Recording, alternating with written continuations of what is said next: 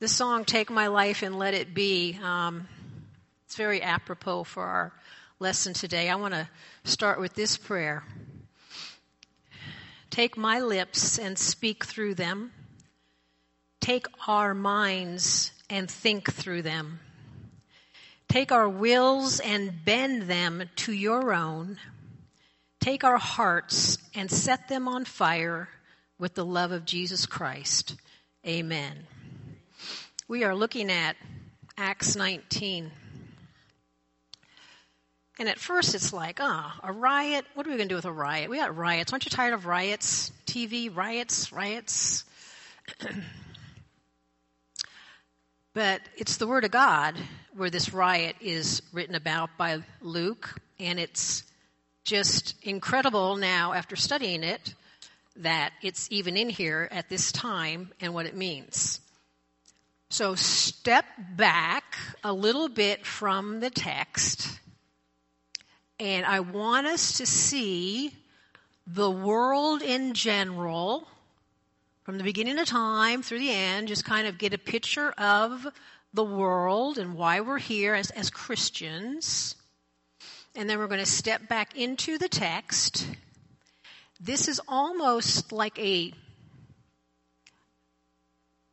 mini version of what's going on in the world and where we fit in with it. Okay, it starts off in verse 21 of chapter 19. Now, after these events, remember what the events were, okay? Especially following the verse above. The word of the Lord continued to increase and prevail mightily, okay? He's in Ephesus, a very God-forsaken place to be. Let me see if I can't quit my S's from whistling. It was filled with the occult. Satan had a handle on them, so much so that everyone was doing it, seemed like, because when they all repented and confessed their sins and came with this book burning, people were doing it, coming and out that you never even knew that they were doing it. And they were coming and they were burning their books and confessing their turning their lives over to Christ and everything. And it was like the whole city. And then Paul sets up a Christian school there. This church became a very powerful church in Ephesus. So after these things happened, and after the word of the Lord was continuing to increase and prevail mightily, it had greater strength and influence than anything else. Satan's really ticked off. He's not going to give up very easily, okay? So after these things, Paul resolved, that seems like there's a lot of tension in that, resolved in the Spirit to pass through Macedonia and Achaia and go to Jerusalem, saying, after I have been there, I must see Rome. His whole goal is to go to Rome. So it sounded like maybe there was a little bit of a grappling with God on, before you go to Rome, you got to go do this first, Paul. I need you to go do this first. So he was guided by the Spirit, yielded to the Spirit, and he's going to go through Macedonia and Achaia down to Jerusalem and then to Rome. Okay. So why does he need to go down through Jerusalem? We need to pull in other scriptures to help us understand this. He was collecting from the different churches and delivering a fund from all these other churches to go and help the church in Jerusalem. It was an effort of unity. We're all one church. Remember, he was crossing barriers with Gentiles and Jews and continents and everything, and ethnic barriers were coming down, and he was pulling it all in. So by going to all these other churches and collecting a fund, he was going to deliver it to the church in Jerusalem that was needing help. How do we know this? Well, Romans 15:25 Paul writes about this. This is the reason why I have so often been hindered from coming to you.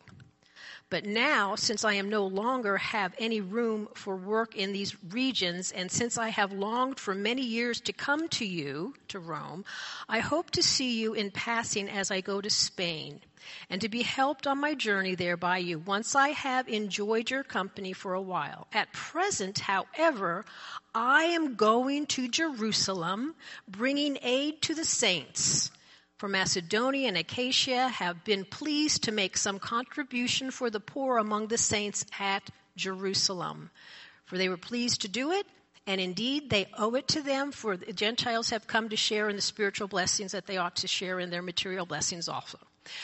So he's going, and it's a part of unifying the church, letting the original church of the Jews down there realize that these people were all one body of Christ and we're sharing.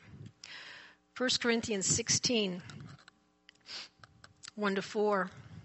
Now concerning the collection for the saints, as I directed the churches of Galatia, so you also are to do. On the first day of every week, each of you is to put something aside and store it up as he may prosper, so that there will be no collecting time when I come. So he wants them to collect it ahead of time. And when I arrive, I will send those whom you accredited by letter to carry your gift to Jerusalem.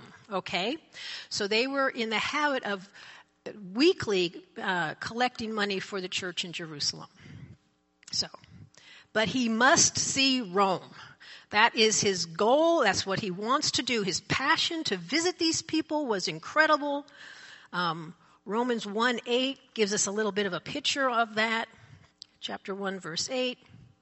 First, I thank my God through Jesus Christ for all of you, because your faith is proclaimed to all the world. For God is my witness, whom I serve with my spirit in the gospel of his Son, that without ceasing I mention you, always in my prayers, asking that somehow by God's will I may now at last succeed in coming to you. For I long to see you, that I may impart to you some spiritual gift to strengthen you, that is, that we may mutually become encouraged by each other's faith, both yours and mine, as I want you to know, brothers, that I have often intended to come to you, but thus far have been prevented, in order that I may reap some harvest among you as well as among the rest of the Gentiles. His longing was to go to Rome.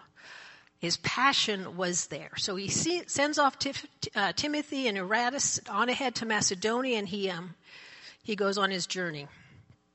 Now, Paul remained in Ephesus for some time. First, back to 1 Corinthians 16:8. He says, but I will stay in Ephesus until Pentecost, for a wide door for effective work has opened to me, and there are many adversaries. Okay. This gives us a little bit of a clue what's happening here. A wide door has been opened to him. He's going to hang out in Ephesus for a while. Maybe the school was happening there. Wide door of being effective in this town that was just inundated by Satanists and culture and just the whole pagan world. But there's many adversaries that are coming up, all right? So that's what's happening there.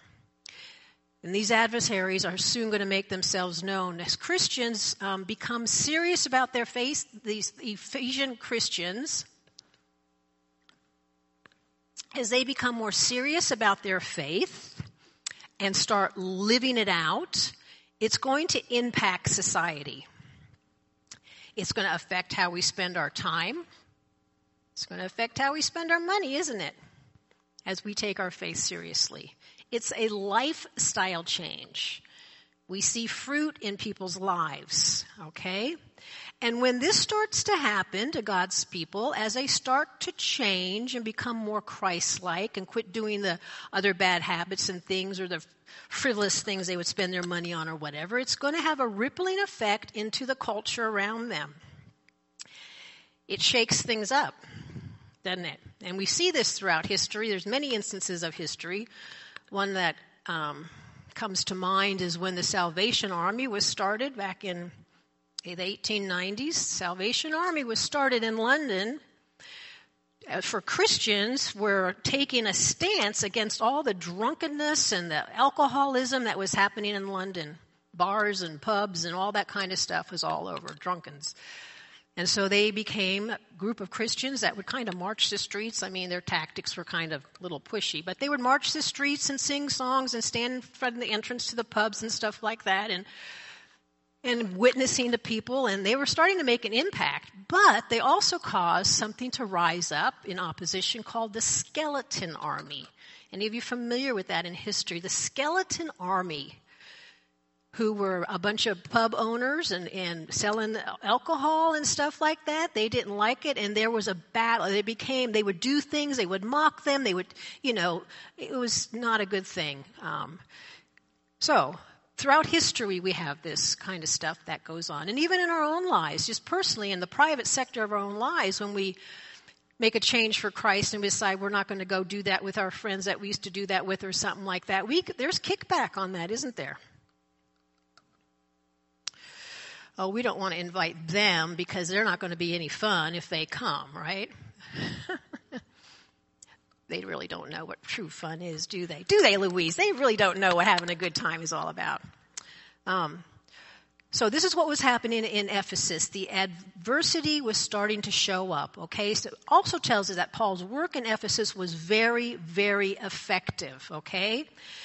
He wasn't going around saying the pagans are bad or you shouldn't worship this way. He was not preaching against that kind of, he was just preaching the gospel, saying that this is the one true God. He wasn't taking protests out in front of the temple or anything like that. He was just living his life as a Christian and preaching the gospel. He was pro-Jesus. He was not anti-everything else. And maybe we can learn a lesson from this, right? To be more pro-Jesus and less, you shouldn't be doing this and you shouldn't be doing that and you shouldn't, just kind of lead by example instead. He made a huge impact. He was empowered by the Holy Spirit. As Christians lived out the message, they let the power of the Spirit and their changed lives confront and push out the old ways of life. Okay, so this is what's going on here. So, one of these adversaries that rear their ugly head is named Demetrius. And we see in verse 23, about this time there arose no little disturbance. I love the way Luke says that. It wasn't no little disturbance concerning the way, for a man named Demetrius, a silversmith who made shrines of Artemis, which is Diana, brought no little business to the craftsmen. So he was a businessman. He mined silver or whatever, and then he would make these idols and he would sell it to the little shops or whatever, or people would buy the silver and they would make their own things. Anyways, he had a major business livelihood was tied to the worship of Artemis. The temple of Artemis, as the Romans called her Diana, the temple of Diana, was one of the 7 wonders of the world. Did you know that? One of the 7 wonders of the ancient world. There was 127 pillars, each 60 feet high, pillars all the way around this place, 60 feet high, decorated with great sculptures, okay? Some writings even reflect on, out of all the wonders that there were, the gardens and all that kind of stuff, there was nothing that compared to the temple of Diana. I guess it was a magnificent thing with marble and gold, and it just stood huge, and you came upon it like coming out on the racetrack. It still amazes me when I come up on the racetrack. It's like, whoa, there it is, this beautiful thing, and when the sun would hit it and everything like that. And Ephesus was known for this. People would come from all over the area to worship her. There were feasts that they would do annually and stuff. This was big, big business, this temple in Artemis, okay? Could have started from this black meteor that fell from the sky and hit in that area. And then, like everything else, it's like, oh, it's shaped like Diana. Who knows? I mean, people have imaginations. But history says that the meteorite hit, and it was shaped like this goddess Diana, the goddess of fertility, and they started to worship all this. That's probably how it got started. 33 shrines to Artemis throughout the whole Roman Empire. So you didn't have to just go there to Ephesus, but you could go any place, and it was tied into Artemis, Diana, okay? It was probably the most popular cult of the times. Now, this makes sense to us now to realize how Satan had such a stronghold in this area, isn't it? Because of this Diana worship happening there. Because anytime Satan can get us distracted and worshiping something else, it takes us away from the one true God who we're supposed to worship. So, Demetrius wasn't wrong when he was saying that he was having a problem. He looked at his income, the spreadsheet from last year, and then Paul's been here this long and it kind of went down some more. And now Paul's been here and what's going on? The word of the Lord continued to increase and prevail mightily. So as that started to happen, all this idol worship stuff and all the paraphernalia that goes with it was diminishing. And it was starting to hurt him in the money pocket there. So, purely financial on his end, he had no interest in the lost souls that were being saved through the teaching of Paul and hearing the gospel. So, we got a perfect storm set up. As the word of God increased, and as the satanic activity started to decrease, Satan's going to ruffle his feathers down there. And Satan stirs up human agents to start opposing the gospel all the time. Our battle isn't against flesh and blood. We've got to remember this. Battle isn't against flesh and blood. Battle isn't against Demetrius. Battle is against principalities. Battle is against the arguments that set themselves up against the word of God. The battle is against logic and truth. Okay? So Satan, and people who aren't saved are easy targets for Satan. So he gets in there and he starts stirring the pot with that, okay? And we know, standing on this side of history now, we can see that Satan lost that battle there in Ephesus because the temple was destroyed in 401 AD. It had been attempted to be rebuilt a couple different times. Then it kind of disappeared from history, because the earth has a way of swallowing things up. And it was discovered in 1869, this great temple of Artemis. And the main altar was unearthed in 1965. So for centuries, it was kind of erased. But at this time in history, when Paul is there, it is the biggest satanic focus of the region in Rome, okay? And it was being challenged and losing its importance because of one man, Paul, right? As we change, as we become sanctified and become more Christ-like, the world around us should be affected by it. We should. Because if the world around us isn't affected, or if the world around us don't know we're a Christian, then we have a problem. So the riot builds momentum. The crowd is whipped into a frenzy. And the people start becoming angry. Verse 28 says, let me go to verse 26. He says, Demetrius says, and you see and hear that not only in Ephesus, but in almost all of Asia, this Paul has persuaded and turned away a great many people, saying that gods made with hands are not gods at all. This Paul, this one man, persuaded and turned away. That's what he does. He goes into a town and he persuades, doesn't he? He lays out the gospel. The Holy Spirit is the one who opens people's eyes and helps them understand, but it was Paul's work that the Spirit was working through. And so we see here in verse 28 then, when they heard this, when Demetrius starts saying stuff like that, our trade of ours is going to be destroyed. Not just our trade, but also the temple of the great goddess Artemis may be counted as nothing, and that she may be even deposed of her magnificence. Well, we know this happened, But they're worried about it happening. And so when the people heard all this stuff in verse 28, they were enraged and were crying out, "Great is Artemis of the Ephesians." They became enraged. They became angry. The crowd was getting whipped out of hand with their fury. And when anger starts to build and it runs rampant, then we have violence takes over. It's just a natural outcome. You can be angry. Anger isn't a bad thing. God gets angry. We should be angry at injustices. But when anger gets out of control, we can sin in our anger. Be angry, but do not sin.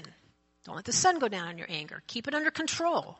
When it's not under control, violence and hate takes over. And you're not even thinking anymore, as we're going to find out. Okay? They were inflamed by Demetrius' speech, and they surged into the streets, invoking the name of their goddess. So here they go. You know what? How do these things happen? How do they happen? How do they happen in the world today? How come, are all those people angry? No. I mean, all those people are angry, but it's not at the cause sometimes that they connect their little wagon to, right? Someone gets them riled up, and the anger that they have inside of them from whatever then it comes, oh, this is an outlet now to tie my wagon to this cause that I can now release some of this anger that's in me that I'm so ticked off at everything else in my life. And there's a lot of angry people out there. So he's collecting all these people, and they're getting crazy and enraged, and then there starts to get what happens next. Verse 29. So the city was filled with confusion. Confusion, you got a bunch of people out there out of control. They're angry, they're violent, and now it's like fear starts coming. I mean, there's confusion. What's going on? Things are happening fast. These are Satan's tactics. This is how he operates. This isn't how God operates. God's the opposite of this. So they get chaos and disorder. They grab some of Paul's friends, and the crowd is flowing into the theater. Oh, we see this all the time. You're pushed in. It's like, the mob is, and you're getting caught. They get caught up in all this, and they're moving into this theater, this mob, and they're headed toward the theater. Who was directing them? Satan, I'm sure. Just getting them going. And they pour into the theater. This mob is in hysterics, okay? The theater is a huge place, and they go there. This is kind of like the assembly place where people go. It says they were dragged into the theater, and in verse 37, now some cried out with one thing and some another, for the assembly was in confusion, and most of them did not know why they had come together. Are we using our intellect here? No. Satan doesn't want us to use our intellect. He doesn't want us to think. He wants us just to be spoon-fed and kind of go along with whatever you hear on CNN. Oops, I'm sorry I said that. No, I'm not. I'll have Ken edit it. We have got to be thinking people. We've got to be rational people. We just don't get caught up in the frenzy of something because everybody around us is doing it. We all want to be accepted. We all want to be a part of something, but what we connect up with can be very harmful. So they're moved in there. They've got his friends in there, and Paul is going to, good old Paul, he's bold, right? He's going to take them on, and he tries to go in there, and they stop him. The Azaracs are a group of people who are very noble families, very wealthy families in that area, and apparently Paul had befriended them, and they were telling him, no, Paul, you really need to stay away from there. They did not want him to needlessly risk his life for something, okay? It would have been utterly foolish for him to go into that kind of a friendship. I mean, it wasn't his time, so God would have protected him, but God also protected him by having these friends tell him not to go in there, right? Okay. We also know the crowd's angry, the crowd's confused. We also know the crowd is very closed-minded. The crowd is very closed-minded because Alexandria, a Jew, they try to get him to talk to the crowd and stuff, and he's up there, and he's motioning them with his hands to kind of, whatever. Once they realize he's a Jew, they're not going to listen to him. And so they just keep it up again. They just keep going with the screaming. The mob drowned him out, and they kept screaming, "Great is Aramaeus of Ephesians! Great is Aramaeus of Ephesians! Great is Aramaeus!" It was a rhythmic, hypnotic, overwhelming, loud noise in the theater, which is built for acoustics, seats 25,000. It was a daunting experience. 2 hours. 2 hours. These people are in there yelling at the top of their lungs, motivated by evil, pushing them forward, and anger, just screaming this stuff. Screaming to a fictitious piece of rock that fell from the earth that they've turned into a god. I mean, it's foolishness, isn't it? The sound must have been deafening. It must have been chilling because of what was behind it. And this is not a surprise based on what we know about Ephesians before Paul got there. The occult had a foothold in this place. We think sometimes that if enough people believe something, then it's true. Is that a true statement?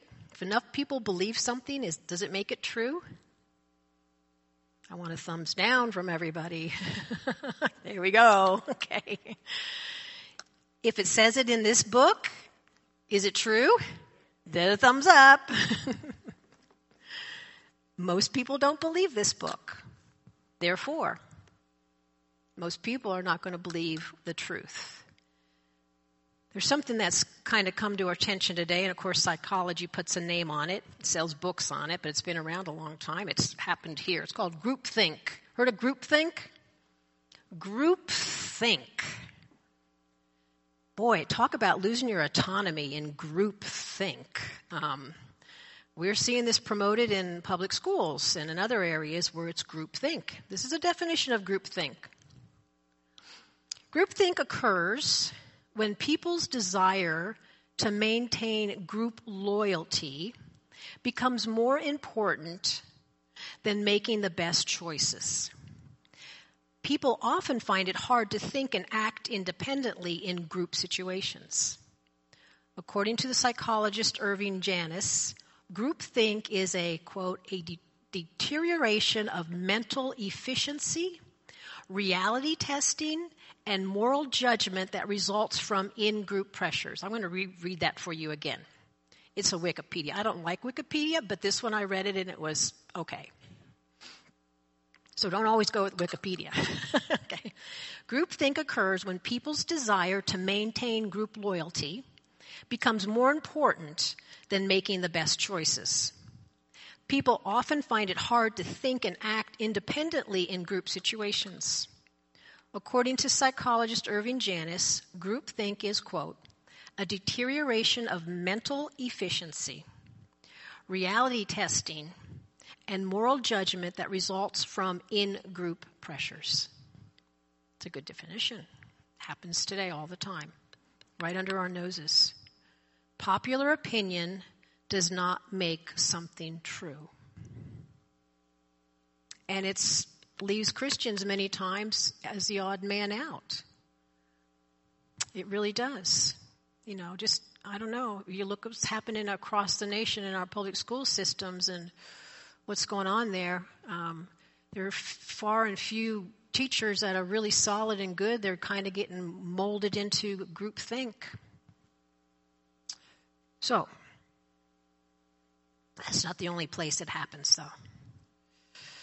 It's interesting also, as I was studying this, to realize the power of the spoken word. Saying the same thing over and over and over again. It's almost like a hypnotic mind control kind Because that's how we learn, repetition, right? You want to learn a memory verse, it's repetition. If they were saying John 3:16 over and over and again, that would have been a lot better thing to do. But the power of the spoken word, it's an attempt to brainwash with the repetitiveness. Knowing that, when we look at when God was uniting the church and he had those, the gift of the Spirit speaking in the unknown languages, it was words. It was the spoken word he used. Why didn't he use a gift like hospitality or something, right? Or a gift of teaching or healing or something to have their unifying group. But he used the gift of speaking in the unknown languages there. Because it's powerful and because the word is going to be spread through what? Our words. So when Satan gets a theater full of a bunch of crazy people screaming and glorifying this rock, he knows it's powerful. Okay? I'm using my voice and I'm speaking words up here. And it's a powerful thing, isn't it? And I take this very seriously, what comes out of our mouth. Do you know that we will be judged for every word that comes out of our mouth? Let that sink in. And then he'll wipe away all of our tears for all the times we messed up and send us on our way. Okay. And the day will come where every tongue will confess Jesus Christ is Lord. So God gets the final say, doesn't he? As we change, as we take our Christianity more seriously, as we become sanctified and become more like Christ, the world around us should be affected. Our language should change. It should clean up. All right, let's finish this off here. So, we got a loud, and we know that the Romans are paying attention to this. Okay. Somehow, the riots are calmed. We know how. God calms the riots. It could have had a disastrous thing.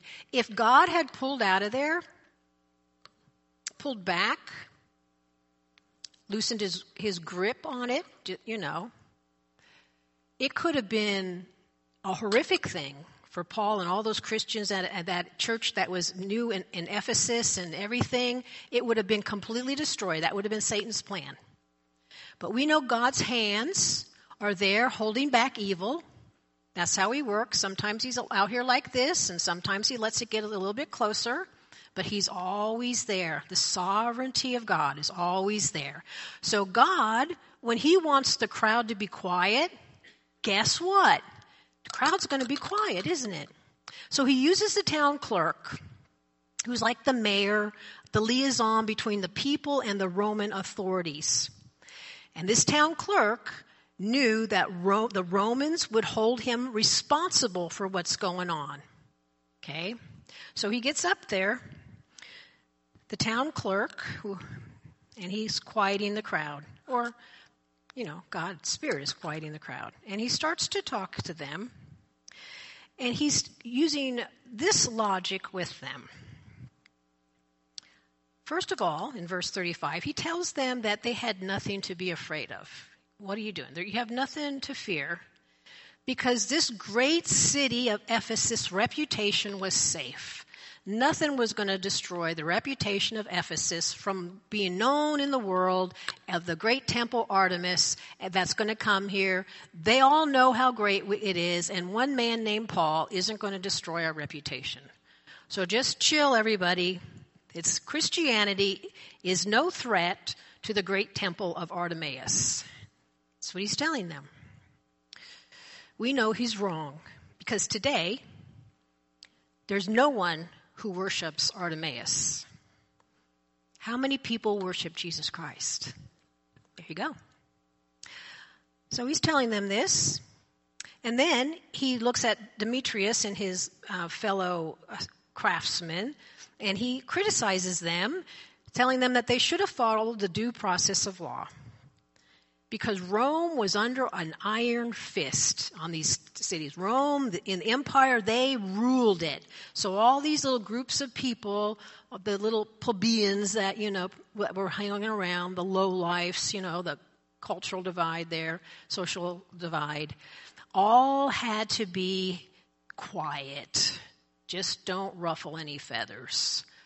And if the Romans came in and investigated what was happening here, Demetrius tells them that they would not have any way to defend what they're doing because Paul hasn't done anything wrong.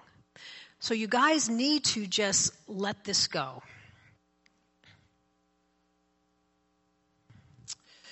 We know that God allowed Satan to stir up the people. And we know God used the town clerk to calm them down. And we know that Satan just likes to make a lot of noise. And we know that Satan likes to use fear tactics. And he still does today. He's using fear tactics to control us. That's all I'm going to say on that one. The Ephesians church weathered this storm and many other storms of persecution. And it went on to play a predominant role in the church history for several centuries. So for the next hundreds of years, the church in Ephesus was a powerful church. Remember, it's mentioned the first church in Revelation 2, when John is listing the letters, writing the letters to the churches. 7 of them. The first one's Ephesians. And he tells the church in Ephesians that God knows them for their toil and their patient endurance. He recognizes that they had not grown weary. He recognized their love for the truth and holding on to the truth. But he had this against them. They abandoned the love they first had. So he calls them to repent and to get back on track. Focus on what's important. And we can have this message to our churches today, our institutional churches that house the real church. It's like, get focused on what's important. Don't lose the love of we're serving Jesus Christ. Don't get caught up in other things. What's important is serving Jesus. Can you see the sovereignty of God's hand in this chapter 19 now? Can you see how he held stuff back? And he allowed it to kind of get out of hand, and he continues to do this through history. He's doing this today, right now for us. God is sovereign. He's in control. He had told Paul that he would take care of him. Remember back in chapter 18, verse 9 and 10, when Paul was in Corinth, what does God tell him in a vision? Do not be afraid, but go on speaking. And do not be silent, for I am with you, and no one will attack you or harm you. That's the thing. They can't, they got a bill on the floor now that's trying to get praying in the name of Jesus off the floor, which has been there for, since the Capitol, since whenever. They don't want us to say Jesus anymore in our Capitol. Don't be afraid. Keep speaking. Don't be silent, for I am with you, and no one will attack you or harm you, for I have many people in the city who are my people. God's saying he's going to take care of Paul. Did God take care of Paul? Yes. We know at the end of the book here that Paul, lives a good long life in a jail and was able to minister and write letters and everything there. Okay, so this is okay. God's got him. God's got plans for Paul, and nothing's going to stop it. God's got plans for us, and nothing's going to stop us until it's time to go and see him. And until then, we keep speaking. God tells us he's going to take care of us. Look at John 17. What does Jesus pray about there? He prays for himself, he prays for his disciples, and he prayed for us. And what does he pray for us about? He prays that we're not going to be taken out of the world, but we will be kept from the evil one. Now that means that there's going to be trials and tribulations, but there's no way Satan's going to snatch us out of his hand. Okay? We know from this book what kind of protection God has. Psalm 91. He who dwells in the shelter of the Most High. That means abiding there. That means mentally being with Christ all the time. Will abide in the shadow of the Almighty. What does that mean? We're standing in his shadow, which means he's right there, isn't he? I will say to the Lord, my refuge and my fortress, my God in whom I trust. For he will deliver you from the snare of the fowler and from the deadly pestilence, from the deadly AIDS, from the deadly whatever coronavirus, I don't care, from whatever. He will cover you with his pinions, his wings, and under his wings you will find refuge. His faithfulness is a shield and a buckler, and you will not fear the terror of the night, nor the arrow that flies by day, nor the pestilence that stalks in darkness, nor the destruction that wastes at noonday. Boy, if that isn't written for today. This pestilence that's in the darkness, you've got all this stuff going on. This stuff's been going on a long time. 1,000 may fall at your side, 10,000 at your right hand, but it will not come near you until it's time for you to go home. You will only look with your eyes and see the recompense of the wicked, because you have made the Lord your dwelling place. If you don't make the Lord your dwelling place, you're going to be filled with fear and you're going to be up at night worrying about this stuff. But when we make the Lord our dwelling place, when we live in him and acknowledge he's taking care of us, the Most High, who is my refuge, no evil shall be allowed to befall you. No plague will come near your tent. For he will command his angels concerning you to guard you in all your ways. On their hands they will bear you up. That'd be a cool thing to see, wouldn't it? Lest you strike your foot against a stone. You will tread on the lion and the adder and the young lion and the serpent. You will trample underfoot. And here's the key. Verse 14 is the key. Because he holds fast to me in love. When we hold fast to God in love, when we abide with him and when we hold on to him because we know he loves us and we love him because he's taking care of us, because we belong to him, he says that I will deliver him. I will protect him because he knows my name. And when he calls to me, I will answer him. I will be with him in trouble. I will rescue him and honor him. With long life, I will satisfy him and show him my salvation. What a great promise that is. That is for us when we hold fast to him in love. When we step out of that and we don't think about that and we start worrying and we start looking at all the stuff going on in the world, yeah, we're going to get anxious. We're not holding fast to God in love at that point, are we? We're not abiding mentally in who he is. Now, nothing's going to snatch us out of our hand. I'm talking about a mindset here. Are you following me with that? All right.